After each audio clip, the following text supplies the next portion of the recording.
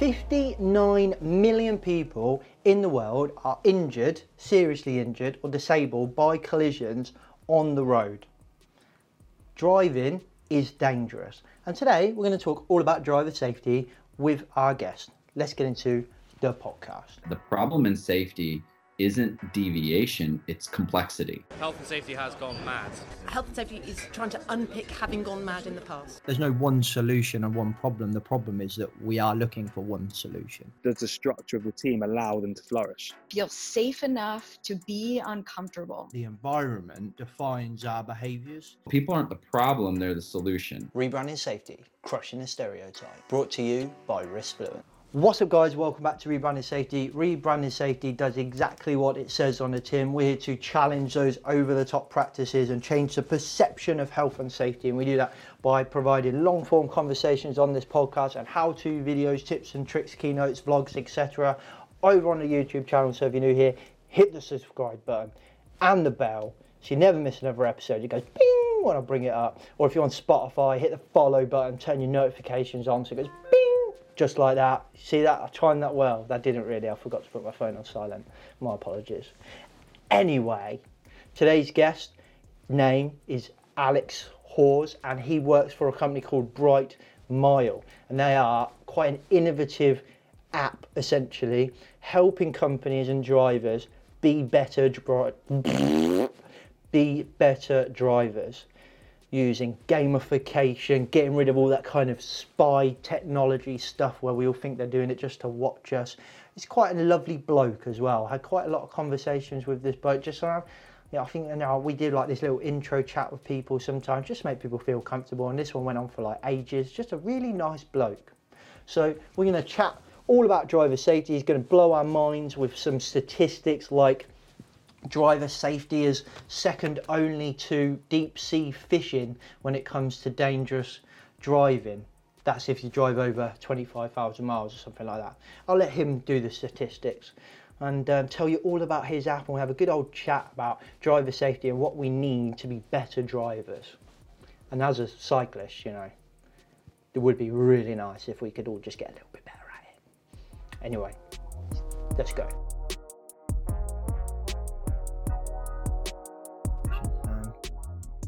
We'll do a proper intro. But yeah, it's I think you're right, mate. I think as a safety professional, not even just safety professional, any kind of leader or in a business, this is just a true challenge. And if you're that kind of person that loves a challenge, like this is, you got to take positives from things like this, because if you don't, you would just be miserable, wouldn't you? So for me, I thrive off of stuff. I had a couple of like connections on LinkedIn, and so like can talk to them and say how you doing, and they say like, it's all a bit much, and I'm a bit busy, and I'm like you say, I'm in 18-hour war rooms and stuff like this, and they're complaining about it, and I'm like, God, don't complain, but you're part of something amazing. Imagine being able to talk about this when you're older to your grandkids. Like, what were you doing during coronavirus? Sitting at home, and I mean, no disrespect to anyone that is sitting at home. We don't, a lot of this stuff's taken out of our control. Sitting at home playing on the PlayStation, which a lot of us will do, and that's a good thing to do. But some people will thrive off of working for those essential services. I was listening to a podcast this morning about care homes, and I just think, like, as much as it would be a horrible time to be working in care, it would also be, if you're that way inclined, an amazing time to be working in care, because if you're a safety professional, you've got to think, how can I get people, my staff, to deliver care, do what they need to do, without the protection and the mitigations that they need to have to do what they need to do, but yet they're still going to do what they need to do. It's like this huge dilemma. Of course, how do I keep my staff healthy? How do I keep the virus out? How do I keep these very, very, very vulnerable people who are at critical stages in their lives, that have all sorts of underlying conditions as well? How do we keep them safe?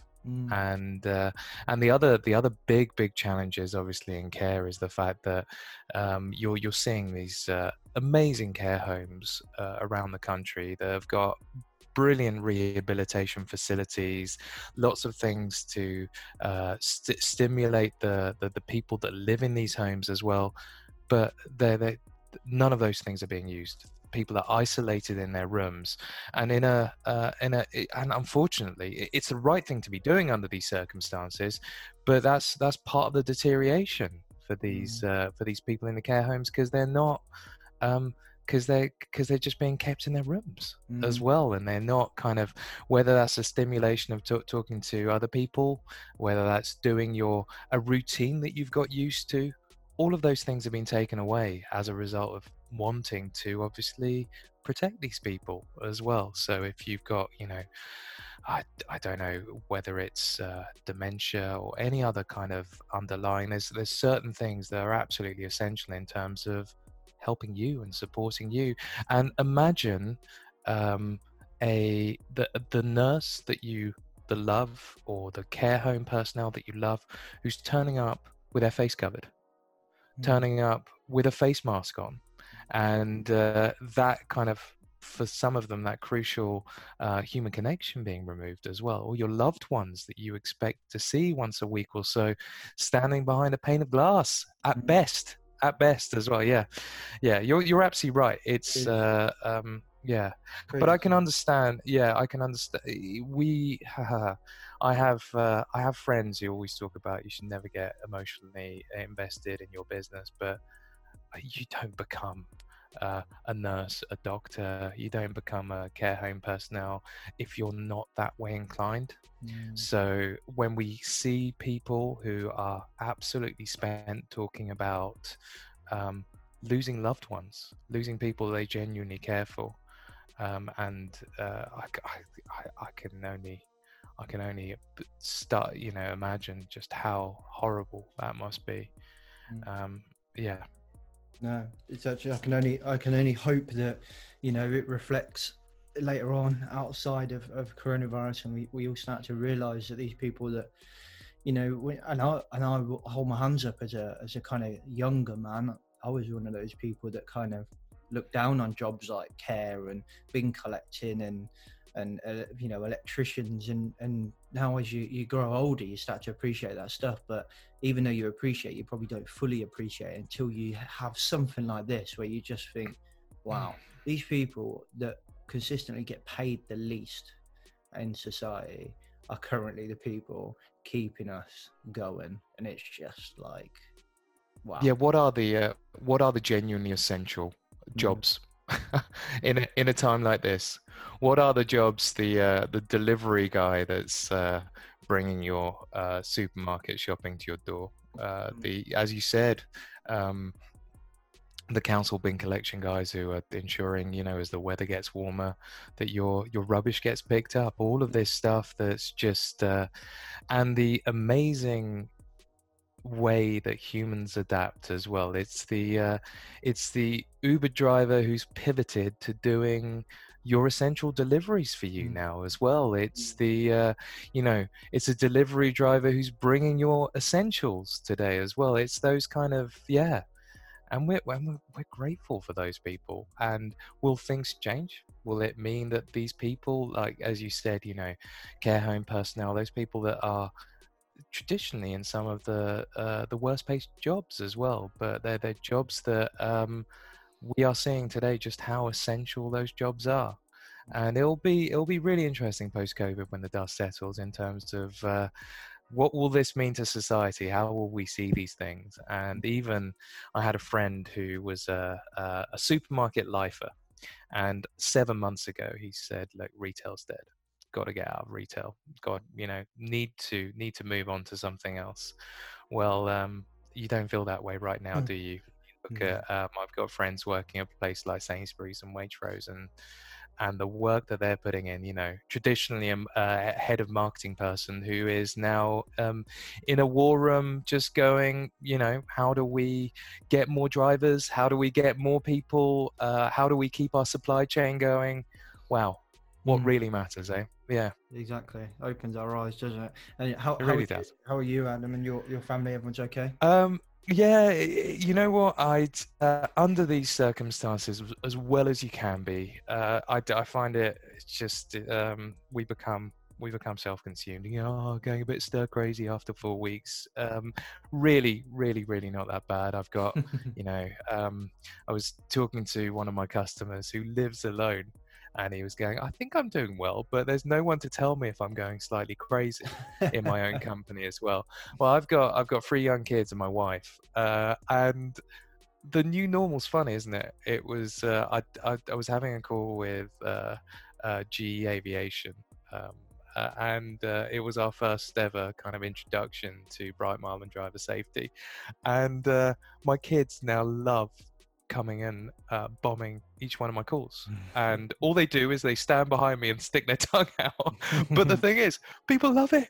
People, it's just now become a part of the thing. I just had this conversation with this guy, and this cute little 6-year-old and 4-year-old came along till they lost interest for 2 minutes. So yeah, it's as good as it can be. How and you're well, your wife's well, Yes, everyone.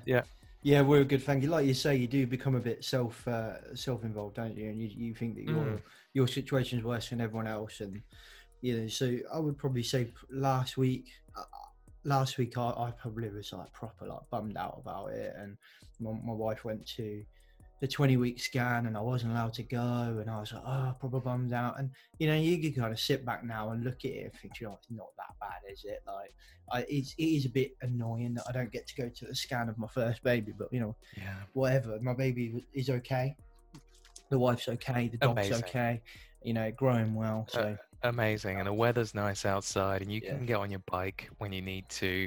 That's it. Saturday I had to shake. Saturday we were supposed to be flying to Mallorca for a week away for the Easter holidays. So Saturday there was a moment I was like, we could have been on a beach now. It's like, what first world problems that I'm discussing right now?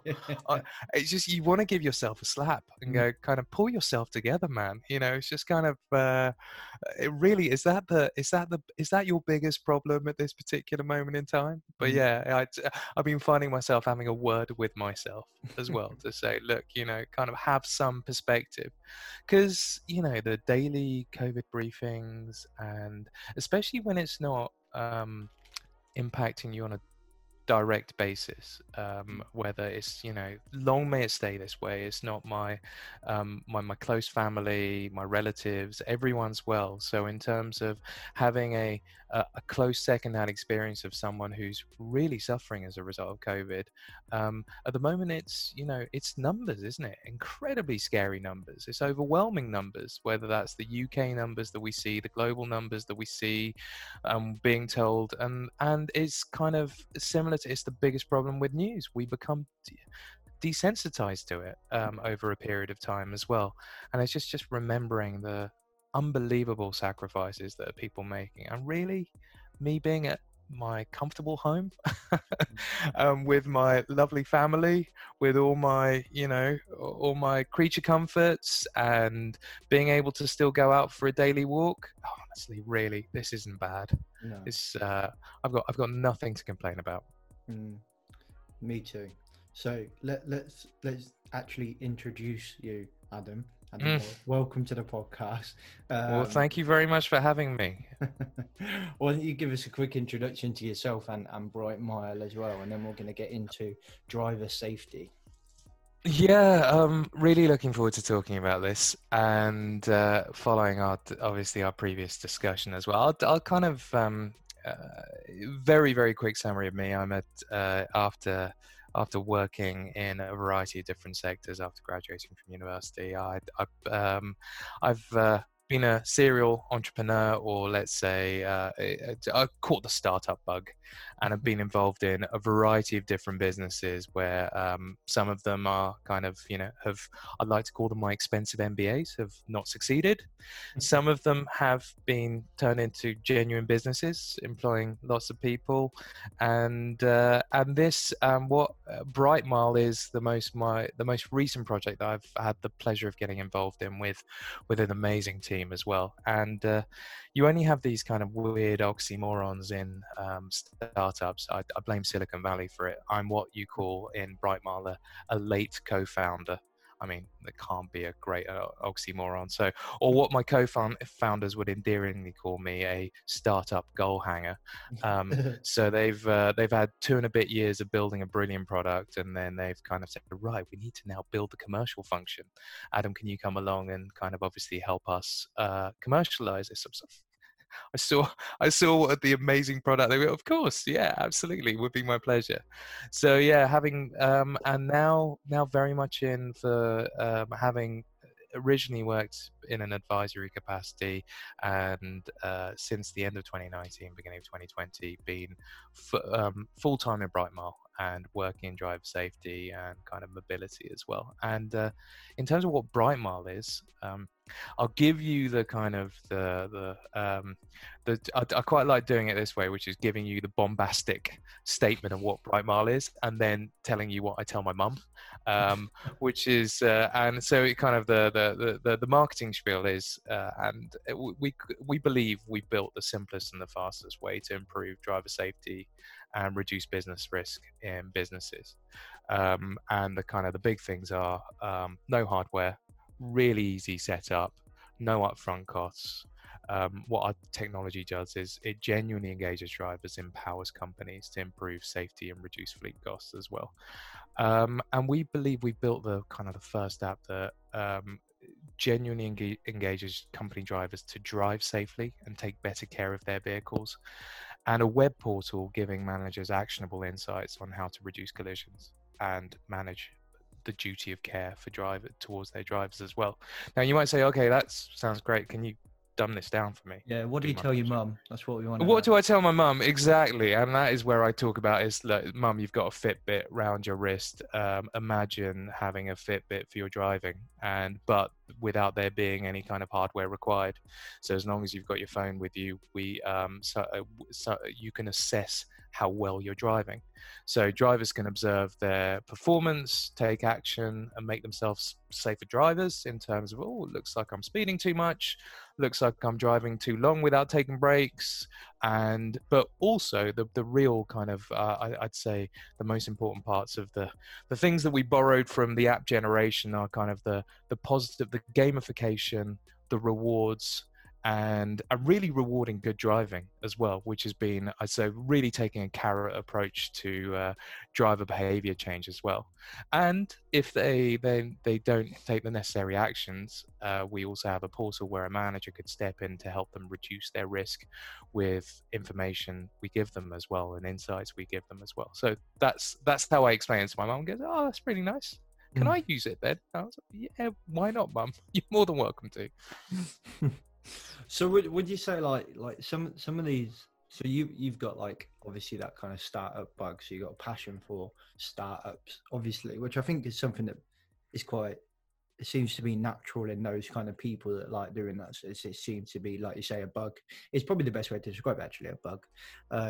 But like for kind of a passion for driver safety, do you think? Obviously, would you admit maybe that you didn't really think about it until you started at Brightmile, or was that always there, or did it grow when you started at Brightmile? You're thinking, oh crap, I'm actually a really bad driver, and Yeah. Where did the passion come from? Really, really interesting. You talk about this, which is, obviously I've once again, I've got my my personal bias. I believe I'm a very safe driver, and I have obviously 3 very demanding passengers in the back of my car. You know, the moment you have a 6-year-old, a 4-year-old, and a 1-year-old, you really do start thinking about, I have my duty of care. So I'm not. So driving is something I have to do. We regularly have that conversation. Living in London and working in London, my wife and I regularly have that conversation going, do we need a car? With a young family, we certainly do. I don't have to do, in terms of, only a couple of times a month will have to maybe do some driving for work, going out to visit a customer in, I don't know, Hemel Hempstead, where it makes a great deal more sense than obviously taking public transport for whatever reason with where I live. But yeah, but it's interesting. It's kind of like mobility and driving has been kind of in my family for a while. did I think about driver safety, and did I think I would be working on it? Well, till my co-founders started really talking about the subject, and actually they're several of my co-founders who've been working in I'd say mobility, telematics, driver training for well over a decade. They're the people who kind of obviously have been educating me in terms of like what is the challenge that's being faced by businesses, and I think they've played a big part in me understanding and also understanding the challenge that we have, and getting me really passionate about this, and obviously bringing me on board and going, yes, this is I believe in. With every business I've worked in, I talk about, we need to be a purpose-driven business. Purpose for actually having a clear mission, having clear values with a business is the only way that we can really transcend the ego of I just want to build a big business. So I think that's been incredibly important. For me to become involved in any business, I genuinely have to believe in the cause that we're all getting behind, something that we can align the whole team around. And when we're interviewing someone to join our business, going, no, this is the mission that we're on. Now, it's not quite Elon Musk. We're going to come and join SpaceX. We're going to become interplanetary species, and our mission statement is saving the planet. But I still think in our initially making work-related driving safer and cheaper is when you see the kind of the stats is incredible. There's a huge opportunity here in terms of kind of saving lives as well. A statistic, you mentioned stats there, and that's quite a good point, because that's something I was shocked to see when I saw some of the statistics. They're like, would you kind of do us a favor, maybe pick out a couple of the ones you think would be the most impactful? Yeah, I remember when I saw some of them, I was like, damn.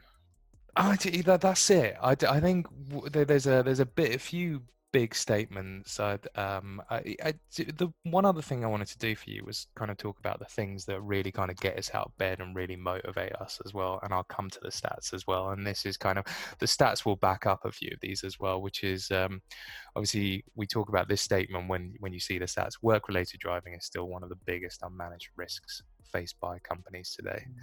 And as I said, based on riding on the shoulders of my much more experienced co-founders, there was a real sense that the existing solutions have been insufficient in genuinely changing driver behavior to improve driver safety. And the things that we've been extremely passionate about from day one has been to make safety and risk about driver rather than the fleet or the vehicle.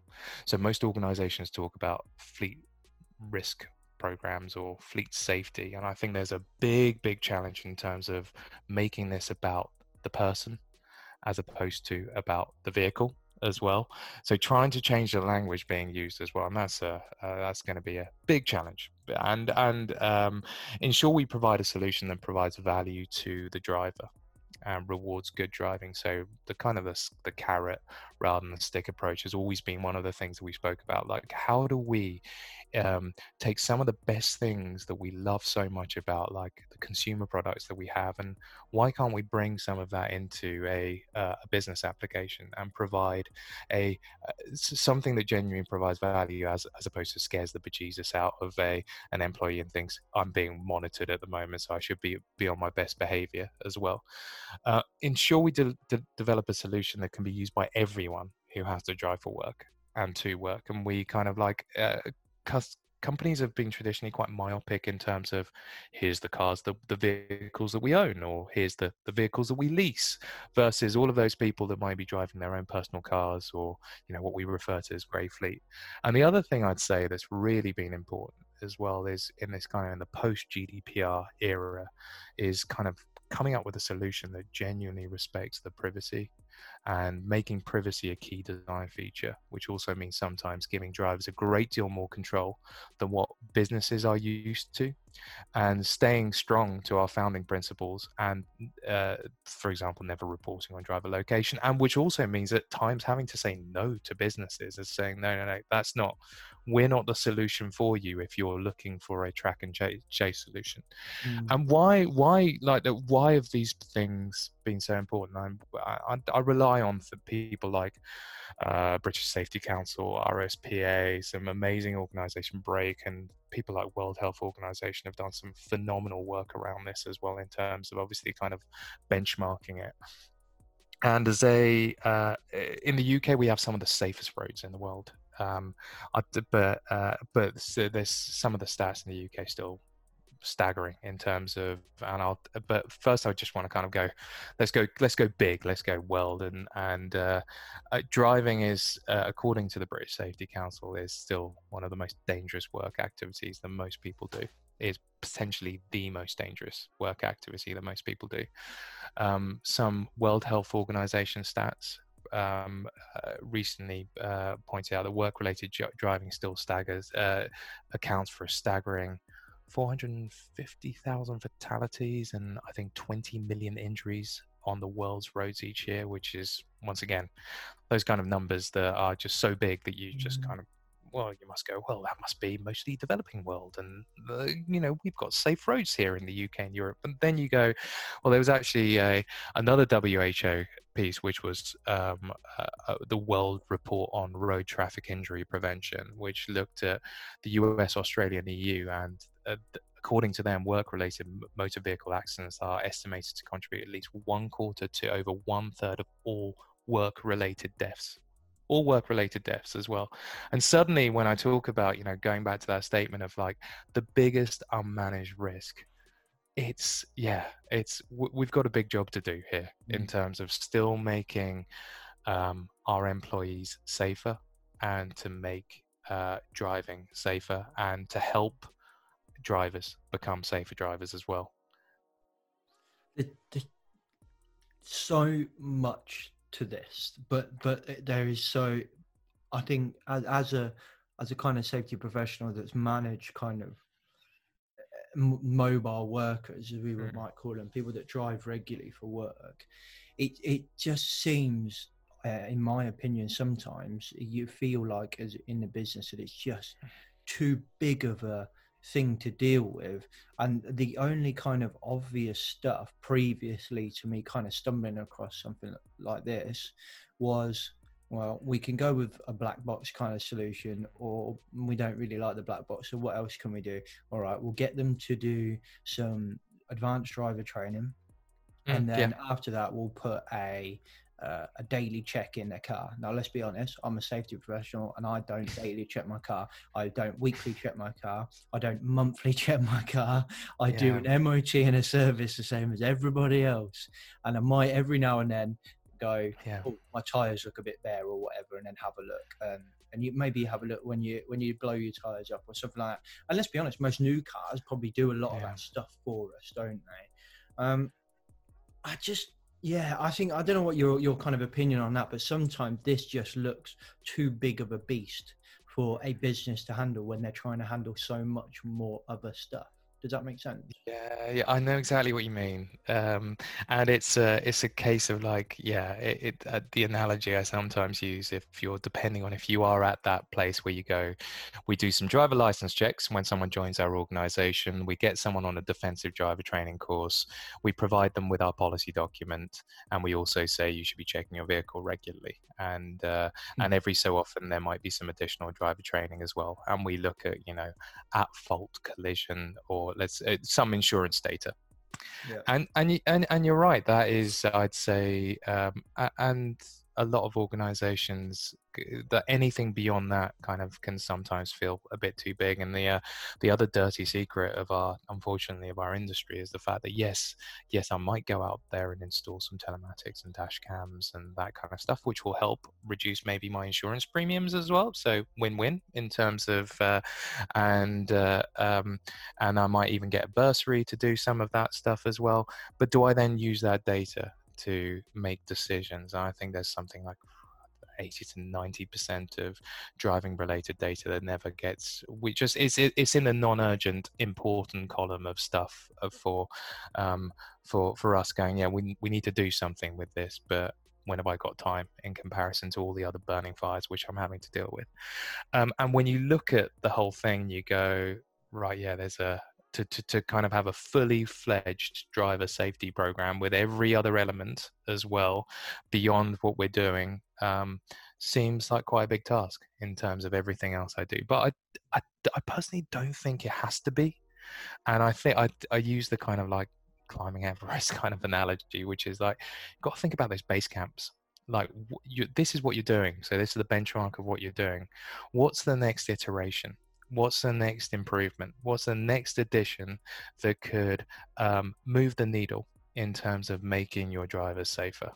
And what's going to, of all the different options that you have, what's going to have in your, based on the profile of your drivers, the kind of mileage that they might do, let's say, are they mostly light commercial vehicles? Are they mostly company cars, passenger cars that people drive?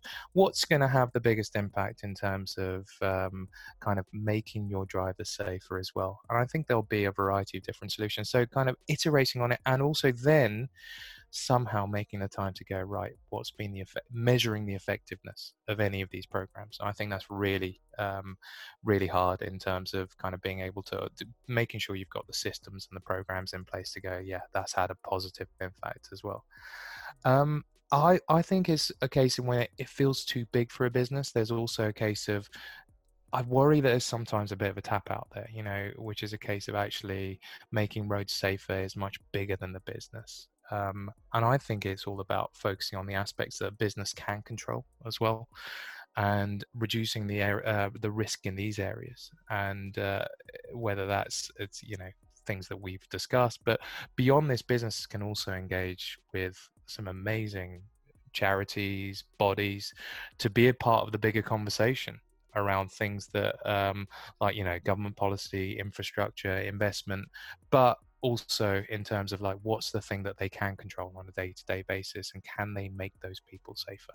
So it's just the stat that you and I spoke about, which is, I think, driving 25,000 miles a year is the third most dangerous business activity after deep sea fishing and coal mining, I believe, according to the ROSPA. And I think we just kind of like, when you talk about like, this is what we do and this is what most businesses do, well, my challenge is we have to do more. And let's be honest, there's probably a TV show on Discovery Channel about deep sea fishing and coal mining, but there's nothing on driving over 25,000 miles, is there? It's just not sexy. Yeah. I did a couple of things you said there, and I wanted to jump on. And I just had one on the tip of my tongue, and it's gone, and it was really bloody good. What was it? It'll come back to you. Yeah, hopefully it will. It's kind of the thing you said about like businesses feel like it's not something, it's too big for their business, not something they should be doing. Maybe like you implied, maybe that's something that local government should do, or even the national government should do. Yeah. And it's interesting because the podcast we've actually released today, a gentleman on the panel that we've been doing recently for the kind of the COVID discussions. Yeah, I've heard them. Oh, good. And I'm glad someone's listening. It was interesting because he said that he was speaking to somebody, and they said that we still live in a socialist society to a point in which we all have the mindset that the government will sort it. So we all still think, don't worry about that, the government will sort it. And this kind of brought that to light. And I think that is very similar to kind of road safety, in that from a business point of view, we think, well, we don't own the road, so the government will sort it.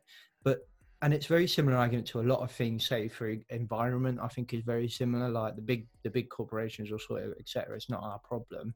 But can we imagine if every single person decided, after listening to this podcast, for example, let's say this tomorrow becomes the most popular podcast and every single person on the planet listens to it, and they all think the next day, I'm just gonna drive that little bit safer. Yeah. I'm going to slow down a little bit more. I'm going to be a little bit more empathetic, a little bit more understanding when I'm driving. We would just solve our problem tomorrow, and driving would automatically be a much safer thing. I think the empathy side is, you're so right about that as well, and that's empathy to not just to other drivers, but empathy to everyone that's using the roads, or let's say, and there's a couple of things. I think a lack of empathy whilst driving to other drivers and use of the road is a huge issue. And I think come back to the saying that we have heard many times recently, and I never get tired of repeating it, which is a case of be kind and reserve judgment on others as well. Kind of like, let that anger subside. And I think there's a couple of other things I get on my soapbox about a fair bit, which is the vast majority of us believe that we're better drivers than we are, which is that kind of that bias that we have. I'm a very safe driver. I'm a very good driver. There's some ridiculous, once again, research and statistics. I think there was some staggering number of US drivers who still believe that they're better than an average driver whilst texting and emailing on their phones as well, which is just crazy. And I think the other thing that the modern driver now has, especially in this COVID world, if you think about it, the number of distractions and the sensory overload that we can now have when driving is something we just need to be continuously aware of. I had to do an emergency journey yesterday, which is my one drive of having to drop something off for family members. And on my way back, I thought I'd give my dad a call. And that's just even having a conversation.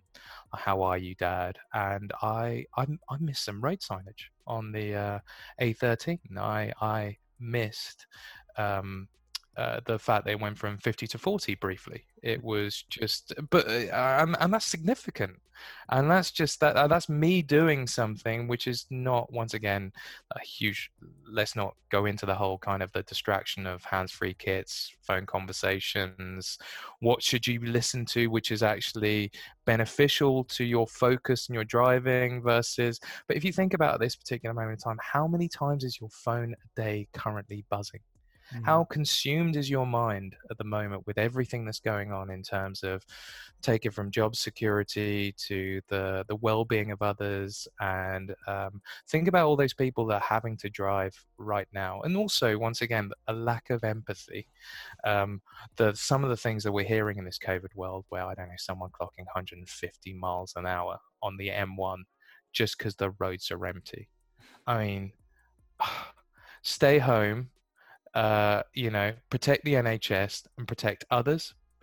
Don't be a boy racer, which might end up in actually a crash, an accident. Can you imagine that you actually become a burden on the health services in these times as a result of some ridiculously rash decision that you've taken? Speeding, yeah, you're absolutely right. I think there's a lot of things. There's one other thing I'm going to mention, which is I'd say the definition of good driving is something that is not consistent. As I said, there are people in the US who believe they are still good drivers whilst texting, and the fact that they can, or the act of being able to multitask whilst driving.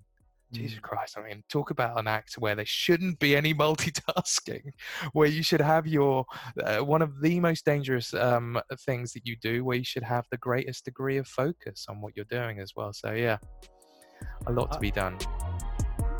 We interrupt this broadcast to bring you a shameless sponsorship clip. In all seriousness, guys, we partnered up with DRM Group. You know David McLean, he's been on the podcast time and time again. We absolutely support his message, and he's got a brand new online course to help you. I'm going to let him tell you all about it now. The brain can be trained to think and behave differently, to think in more positive and optimistic ways. And there are steps that you can take to train your brain to feel good for good. And we call this lasting positive change.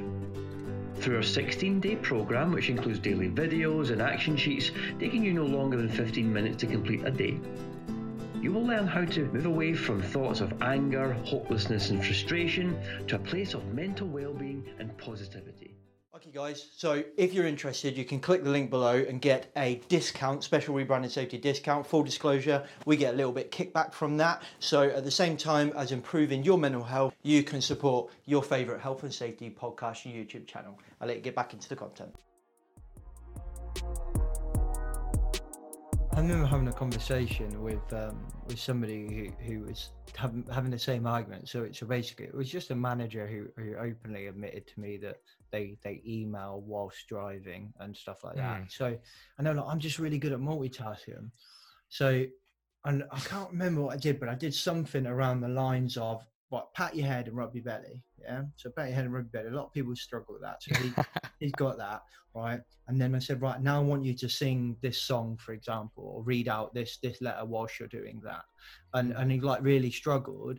And I said, well, that's multitasking. So you patting your head and rubbing your belly is already multitasking. So that's you driving a car. So when you're driving a car, your eyes are looking at one thing, your hands are doing another thing, and your feet are doing another thing. And even you have one hand on the steering wheel, one hand on the gear stick, one foot on the clutch, one foot on the accelerator and what the brake, whatever we're doing, and your eyes are looking at roads. You're already multitasking, like by what, 5 different points, and then you expect yourself to be able to text as well, and email this gentleman in particular. And we just had a conversation. I don't know whether it made much of a difference to him, but it was just this over a coffee lunch, basically. I mean, we were just having a chit chat. But I do think there's a couple of things that I think I realized when I was doing my diploma was, because insurance is mandatory as a driver, you actually have a higher level duty of care under civil law. So all these people, so I cycle quite a lot. All the drivers will be like, this is why he's talking about driver safety, because he's a cyclist. And I always think, like, when I'm out driving, you get, to be honest, a lot of people do give cyclists a lot of space, and they overtake quite well, etc. But sometimes you just get that one guy who gives you like less than a meter and just goes vroom, straight past. Now, I'm hard of hearing, I'm pretty much deaf, so when I'm cycling I can't hear a thing, so I just put my headphones in because I can't hear anyway. So I just think, whatever, put my headphones in. Now that's debatable. I think some people would massively agree with me on that, and that's fine. But sometimes I think, do you know what, it doesn't, anyone that cycles or even learns to cycle on a road clipped into your pedals, going up a big hill or something like that, it doesn't take much for a gust of wind to put you off of that course that you're on, or for you to get absolutely knackered and just steer into the road accidentally, look over your shoulder, steer into the road accidentally. And I just think, do you know what, forget, if you haven't got any empathy for hitting me and taking me away from my family, then that's fine. But just remember that if you do hit me, my family's going to sue the shit out of you, like, because you automatically have a higher duty of care because insurance is mandatory. You will never win that case, no matter what me as a cyclist or a pedestrian do. You'll never win that case. And I just think people just need to, and I do it as well, you get stuck in your world when you're driving your car. You forget about everything else, and your car is your little world. And I do think that it's easy to lose that empathy and understanding for other people. We've got to ground ourselves, and that's hard, but we've got to do it. So bringing it back to, once again, in terms of so you were talking about the, obviously, from hopefully for those people that might lack a bit of empathy, might think, I don't want a dent in my car, or I don't want to find myself in, you're right, the kind of the insurance kind of side of things, that we should hopefully act as for those people that might not have the same level of compassion for the other users of your roads, might be something that helps ground them in terms of going, I don't want this court case or this kind of this bill or whatever it is as well. But there's one other thing that's that's worth mentioning there, which is a case of that doesn't just stop with the driver now as well. And I wanted to bring it back to businesses.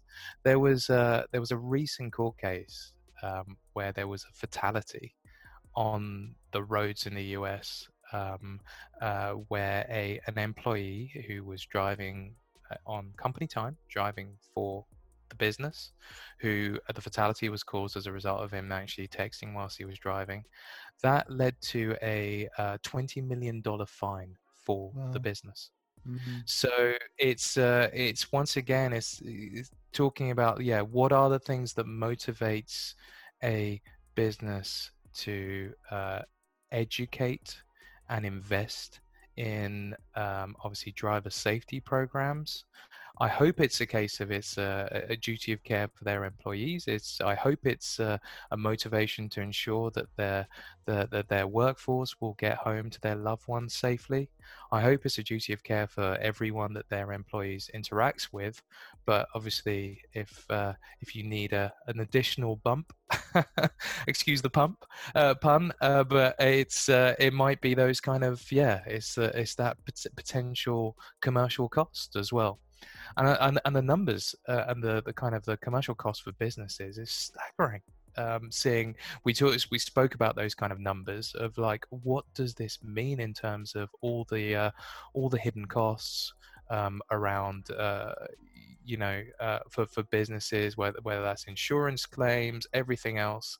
How does that kind of I think it was globally the annual cost of traffic collisions to companies is somewhere in the region of $370 billion, and that's everything from insurance, fuel, repairs, maintenance, absenteeism, injury costs, employee downtime, and obviously the legal liability for the actions of employees who are driving for work, which is i.e. the $20 million fine example which we were talking about.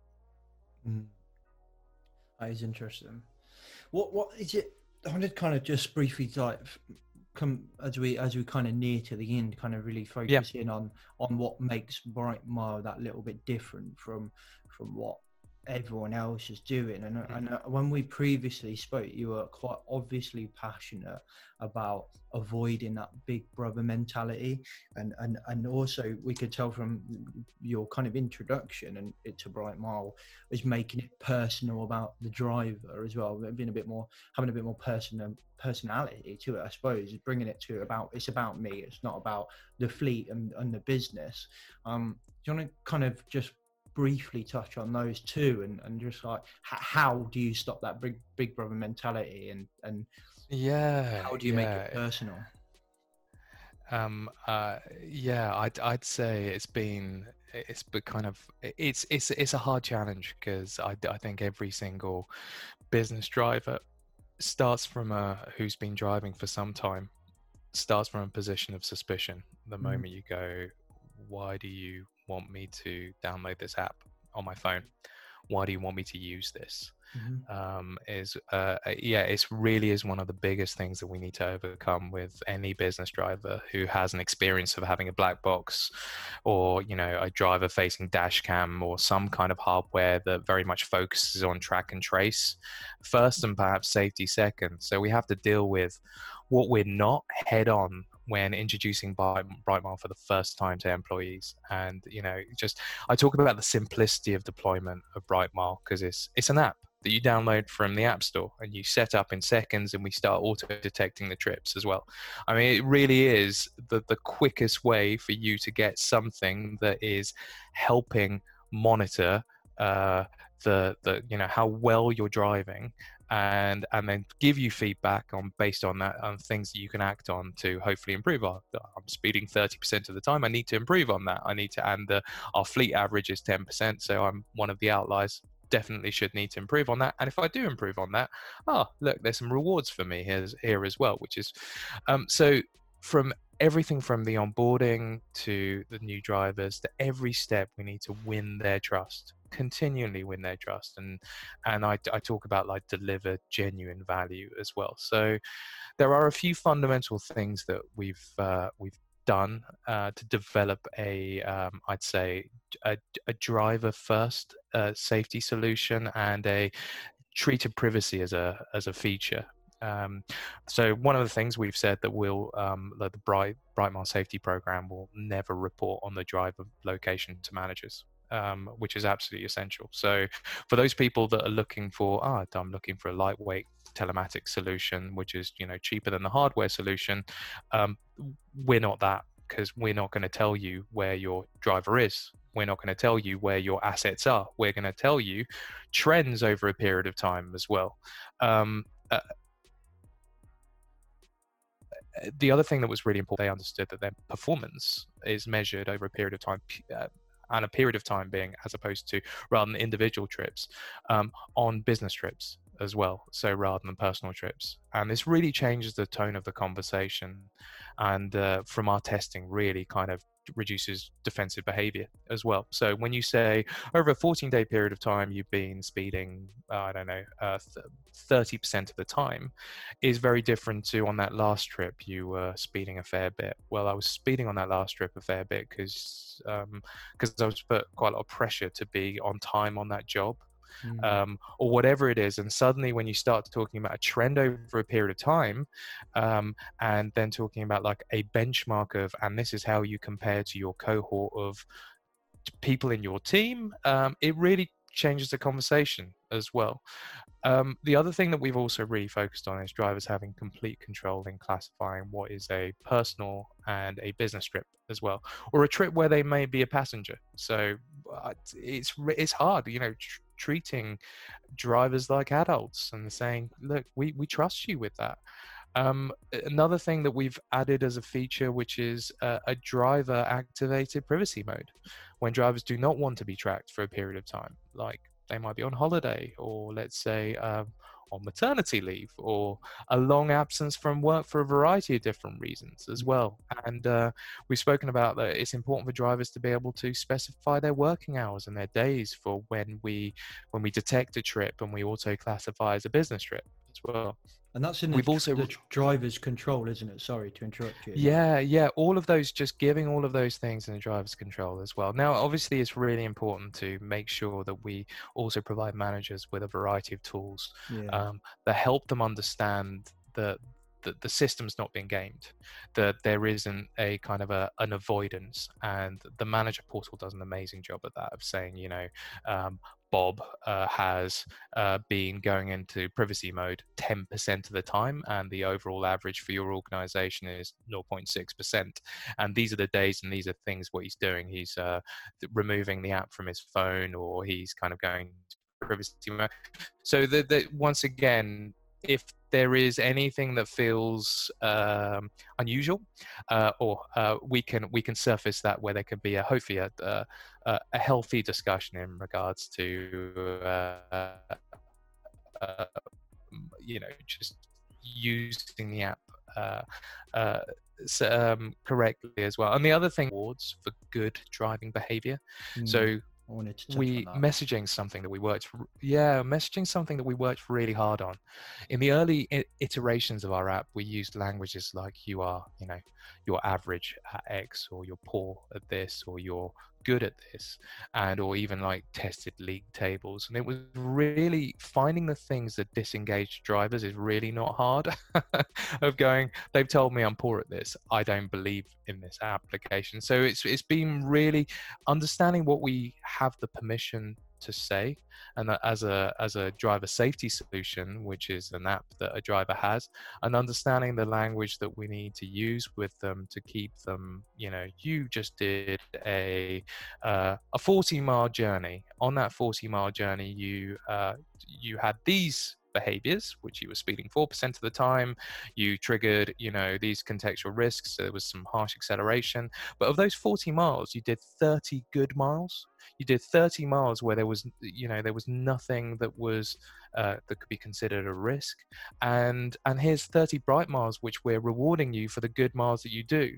And even like in a weekly digest, we talk about the fact that, you know, you did 500 miles this week. You earned 350 bright miles for the good miles that you did. Go to the app to find out the things that you can do to improve on principles of gamification, rewards, positive reinforcement, the things that obviously there's been social media platforms and the Zingers of this world have obviously been refining to make sure they keep us hooked. So yeah, we talk about all these kind of things that we do to kind of like from unlocking trophies to earning additional bright miles, which can then be used to enter into prize draws, win prizes, and some element of healthy competition as well. All of these things have been really, really important in terms of kind of building a driver first safety program as well, but then also providing the managers with the tools that they need to intervene if there are things that are deemed to be a risk to a driver, a risk to a cohort of drivers, where some form of intervention is required. And there's actually an opportunity, if I remember rightly, there's an opportunity for businesses to link up with those prize draws, depending on how I think how they arrange their agreements with you guys, but so that their drivers can actually physically win some vouchers or something. It's not just like a token trophy on the app that says, well done, you're a great driver. It's actual prizes. Exactly. You've just unlocked a trophy because you've had no distractions all day on your mobile phone today, and you've earned 200 Bright Miles. What you can do with those Bright Miles is you can enter monthly raffles to win Amazon vouchers, quarterly prizes to win experience days, which you might have to wait for a few weeks to really do, to use. I don't know, a driver experience day, whatever that might be. You can donate them to charities. And those are all available as a part of the Bright Mile program. So that's everything that's, we offer. What some of our customers are happy to do is also go above and beyond with offering additional prizes. So one of our customers in North America likes to do surprise and delight moments, which, we check in with them on a fortnightly or monthly basis in terms of the health of the cohort of their drivers, and talk about these are the things you've got to celebrate. These are the things where there might be, these are the things that are a risk. Keep an eye, the trends that we're seeing. There's someone and here is a driver that is the most improved driver this fortnight or this month. And and they go, great. Well, that's someone that's going to be getting a Starbucks voucher from us for X value as well. Or let's say, which just those kind of moments and those kind of celebrations of, that person still is not our best driver when it comes to distraction, but the improvement that they've made month on month on improving their distraction is something that we need to acknowledge and say, look, you're on the right path. You're on the right path for, you've clocked 2,000 miles last month, and your mobile phone distraction for those is dramatically reduced. Still keep working on it because we want to see zero mobile distraction from you as well. But, the A for effort. And you referenced on it earlier, like, by the way, I feel like I should reiterate, I really like that kind of positive reinforcement side of things that you and your clients are doing. I think that is something that when we talk about safety, we miss out on. Just across the board, across the whole board, whether it's just driver safety or we're talking manual handling, it is synonymous that our role as a safety professionals is you've done this wrong, Adam, don't do that again, let me show you how to do it correctly. And like you say, when it comes to driving, we all think we're amazing. So it is me coming along and saying, Adam, you're a bad driver, it's not going to have the desired effect. It's probably going to have the opposite effect. So actually just positively encouraging and enforcing good behaviors by saying, hey, well done, you're not the best driver, but you've improved, here's some vouchers. It's like, bloody hell, I can get some vouchers, buy myself a boombox. How old am I? Boombox. Buy yourself a Bluetooth speaker. There we go. I sound a bit more millennial now. A Bluetooth speaker with some vouchers just from driving safety. For me, I think that was a great idea. That kind of gamification of it was huge. But the other thing I found quite interesting, and you've touched on it a few times there, is that portal for the managers, because it's something I've come across the years is like businesses, like you said earlier, they have these policies to say, right, we want you to put your phone in a boot so that you never go on it. Okay, that's fine. But then you look at a salesman who their KPI is you must never miss 2 phone calls from the same customer.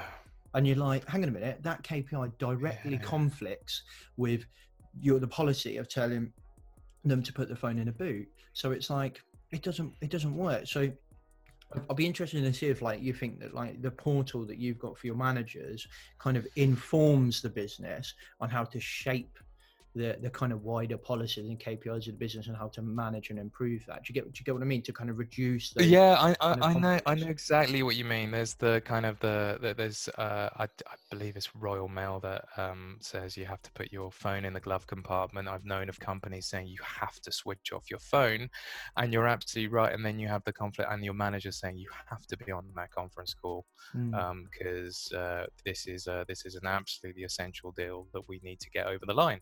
So I've what do even you do? had a sorry to interrupt. I've even had a head of a department on a conference call where driver safety was on the agenda, and he was driving whilst on the call. Yeah. And I was just Yeah. messaging my colleagues like, "Wow, if you could ever get irony in one call, this would be it." Sorry, carry on. I didn't mean to interrupt. Yeah, I think the kind of benchmarking and understanding it's a similar way to laws are made, isn't it? Which is when you you need to you go, we have a problem here, we have a certain behavior which we need to kind of have a policy around, because we and being able to understand what those what those problems are before actually something really bad happens, before a collision happens as a result of a distraction event, or a collision happens as a result of fatigue event, is what we want to achieve. So you're absolutely right. There's some of the data that we provide should be able to inform better policy, and in terms of driver policy. And in fact, there are UK organisations which will be putting Brightmile into their driver policy going forward, in terms of, and setting certain benchmarks which they hope to achieve as well. So the 5 things, I think this is a good segue into like, what do we measure, and what the industry is kind of, when it comes to driver safety, has been very much obsessed in what I call the kind of the ABC safety metrics, which is acceleration, braking, and cornering. So, and we believe for the modern driver, it's really important to kind of extend that. And there's lots of solutions out there that go way beyond ABC, but I think ABC is the things that we've been, and then there might be insurance data that people put on top of that as well. So, acceleration is obviously bad, but harsh braking is obviously bad, but one of the things that we 3.5 years ago we spoke about is context is everything. Where am I accelerating? And being able to provide contextual risk data. So am I accelerating outside of a school crossing? Am I braking really hard as I come up to a set of traffic lights? And being able to use any of the kind of the road signage to be able to provide better coaching, really, rather than saying you were speeding on a motorway to saying you were speeding outside a school. All of that stuff really kind of and where are we seeing these our risk hotspots as an organization as well? Well, we might find there's a cluster of these happen as we come out of a warehouse that we have in Newcastle upon Tyne, and actually there's some really important kind of obviously training that we need to do around this as well. Speeding obviously goes without saying, percentage of time spent above a legal speed limit, so talking about the kind of the percentage. Distraction, what causes just so many I think it was Focus Driven in the US that spoke about up to 80% of all crashes involve some form of driver distraction. Here what we're talking about is obviously specifically mobile phone distraction and interaction with that. So we measure and benchmark, which is a number of smartphone touches whilst driving as well, which can really inform an organization where they need to improve as well. Fatigue, something that is it's really interesting. Organizations measure things like idle time in a vehicle, and someone's been parked outside, as you said, someone's been parked outside Starbucks for 45 minutes. Well, for all you know, they've been on a conference call closing the biggest ever deal of the company, and been really kind of responsible. Fatigue, which is a measure of how long have you been driving without those required breaks as well. And just out of the box, we talk about kind of like taking a break every 2 hours, taking a 10-minute break. I think that's really important. And the other thing, which is I think where harsh acceleration is really important, is as I said, the context of your acceleration is really important, but harsh acceleration from a context of obviously the environment, eco as well, nothing kind of leads to greater battery consumption and fuel consumption than unnecessary incidents of harsh acceleration as well. So being able to measure these things and being able to report on these things and being able to understand where you need to train your cohort of drivers, or how could that impact your policy. But also, once again, rather than having a broad brushstroke policy for, I don't know, you're a big organization with thousands of people who drive, but you have very, very different profiles of drivers. You have a delivery driver, you have a, I don't know, sales driver, and the things that you need from them and their driving behavior and their patterns could be quite different. So obviously being able to have certain nuances to your policy based on what you know about, let's say, a cohort of drivers in, and that might be regional behaviors. A big organization that we know that is, talks about their kind of their European cohort of drivers is completely different to their North African cohort of drivers and the challenges that they have. So subsequently, talking about a global driver policy is potentially not relevant. One of the biggest, obviously, the drinks companies, I was on a call with HSE leaders across the globe presenting Brightmile as a solution to them. And the challenges on the roads in West Africa are completely different to the challenges that we were talking about here in the UK, which is a case of like, and how can this data inform for you to better understand what those challenges are? Absolutely. And to be able to kind of like, rather than coming out with broad brushstroke, here's our global policy for driving across, I don't know, 120 territories, or let's say different cohorts of drivers, hopefully being able to kind of personalize it based on actually what are the challenges that we face. Definitely. Definitely, a couple of things you said there. If you they're kind of acting on averages and having that national or even international policy for everybody, it just doesn't work. And an interesting book that anyone that listens to my podcast moans because I talk about this book all the time, but it blew my mind. But Rebel Ideas by Matthew Syed, it was just unbelievably eye-opening. So it's all about diversity, kind of like cognitive diversity, but there's some examples in there that I just think fit everything, and they just show how those kind of global procedures, those national procedures, the classic stuff we see, especially in safety all the time. I've decided in the head office in London how somebody in Scotland should be working. Doesn't work like that. And there's so many examples of things like that. There in America, there was the Air Force are basically having loads of crashes all the time, and basically someone did like a huge survey on it and had a look at everything, and the cockpits were based around average sizes.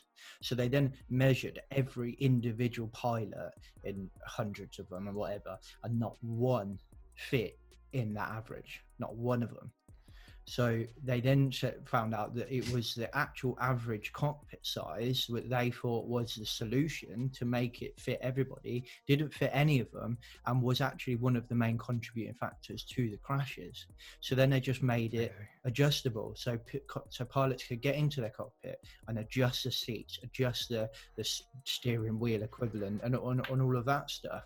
And this is exactly what we do in every aspect of safety management, is we don't make it adjustable. We say, you must do this, you must do that. We write risk assessments from our head office. We write driver safety policies from our head office, but it doesn't work for the way the salesman drives to the delivery driver. The delivery driver has 600 parcels to deliver in one day, and if he doesn't deliver them in one day, he's going to get his telling off.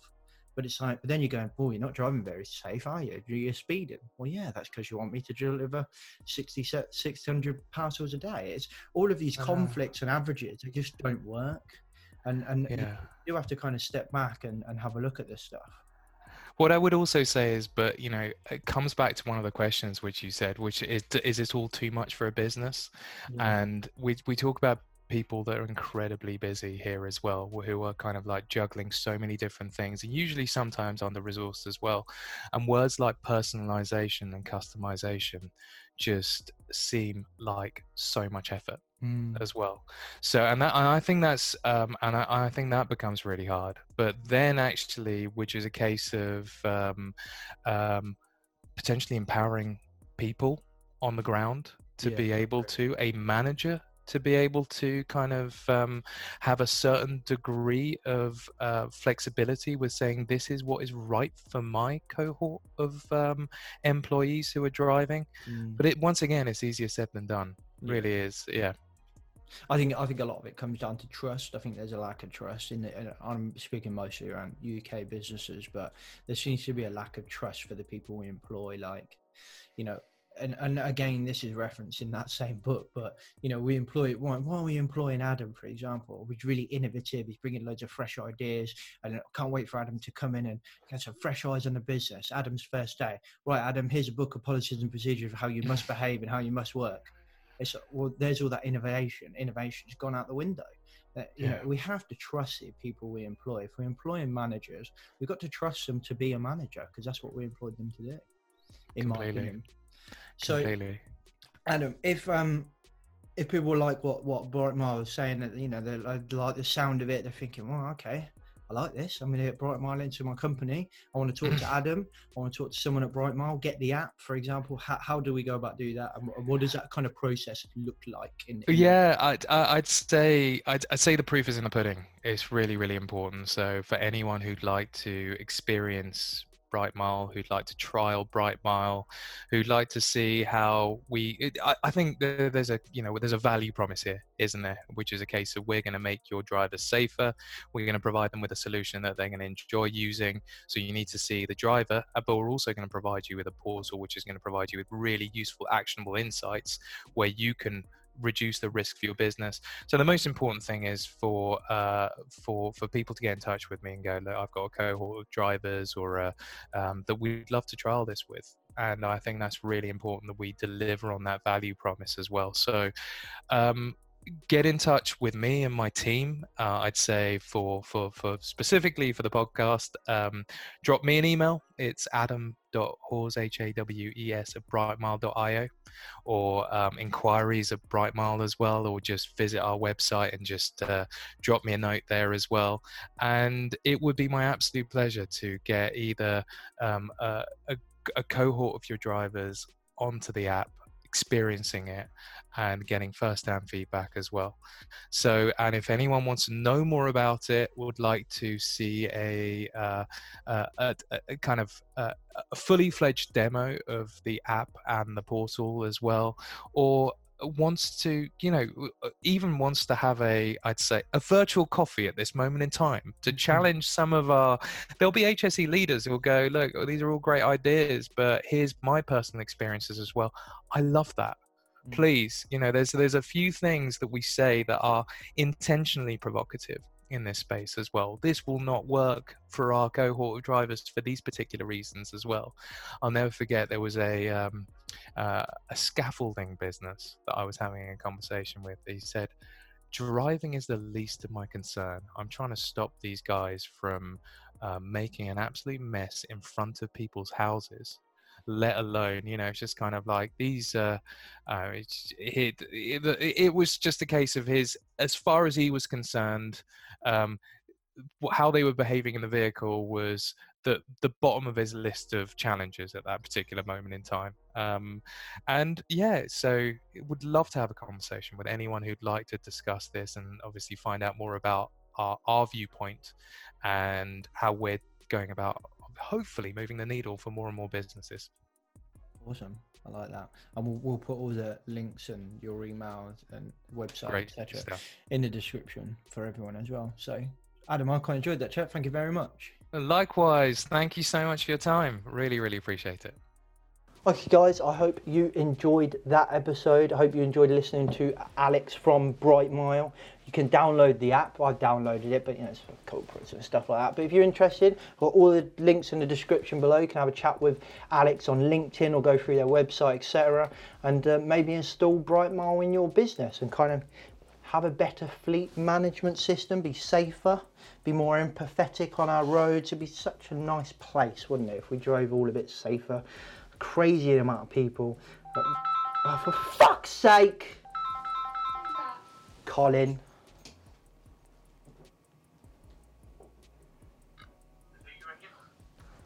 Sorry, mate, I'm ringing you by mistake. Well, I'm literally recording an intro for my podcast. You've just ruined it. Oh, mate. Say, I'm so sorry, say hello. Hello. Put it in there. Make sure you put it in. I'm going to put it in because that's like annoying that I didn't turn my phone on silent. I'm so sorry, mate. That's alright. Catch you later. See you tomorrow, buddy. Bye. Bye-bye.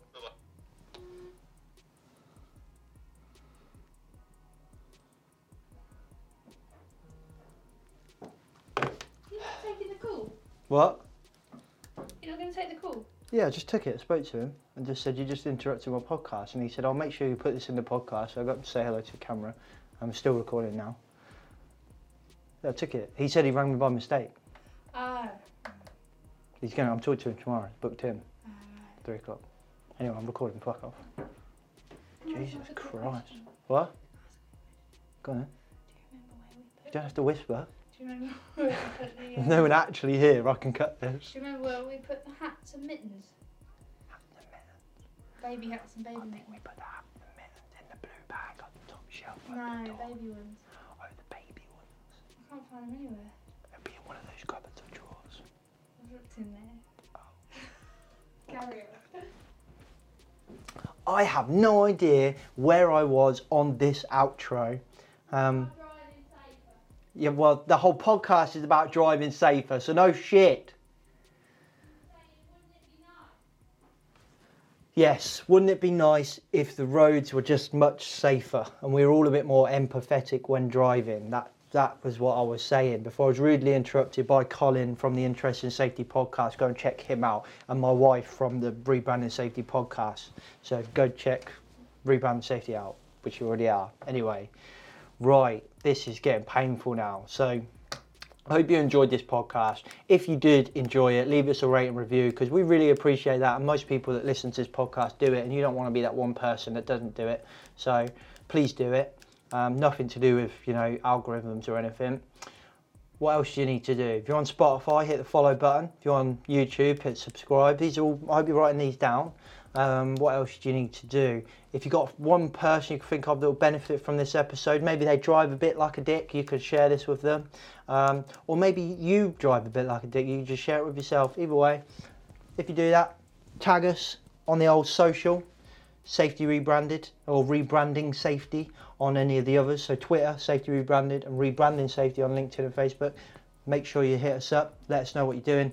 Otherwise, I'll catch you in the next podcast. Safe.